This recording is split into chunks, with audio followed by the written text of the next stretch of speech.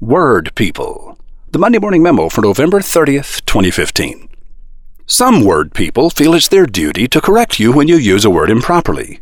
These people are pedantic, pointy-nosed dogs, determined to give you a posterior probe, pretending it's for your own good.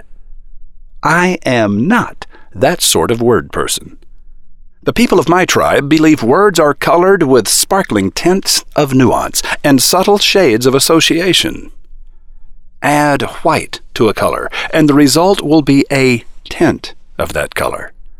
Add black, and the result will be a shade. Add both white and black, and the result will be a tone. But if you use tint and shade and tone interchangeably, I promise not to correct you. The definition of a word determines its basic color. The sound of a word determines its tint, shade, or tone. The sounds of words are determined by their phonemes. Obstruent phonemes are the hard-edged sounds we associate with letters like P, B, D, T, K, and G. Sonorant phonemes are the cushiony sounds we associate with letters like L, W, R, M, N, and NG. Let's read those lists again, but this time we'll make the sound represented by the letters rather than saying the names of the letters themselves.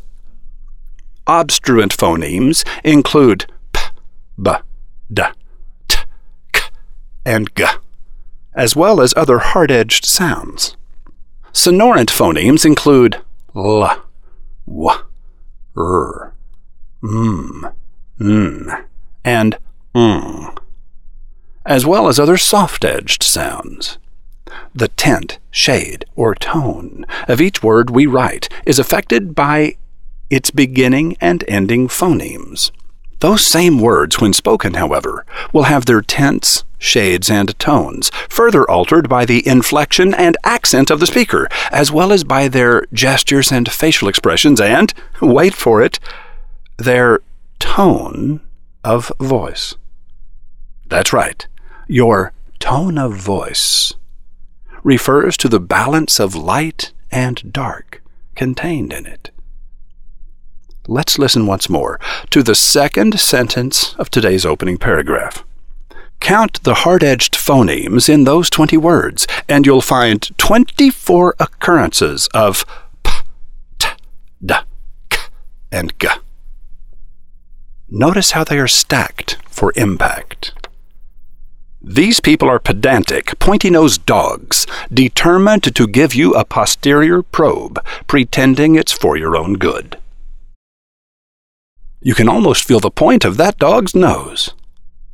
Choose your words, not just by their definitions, but by their sounds. And now I have made my own point as well.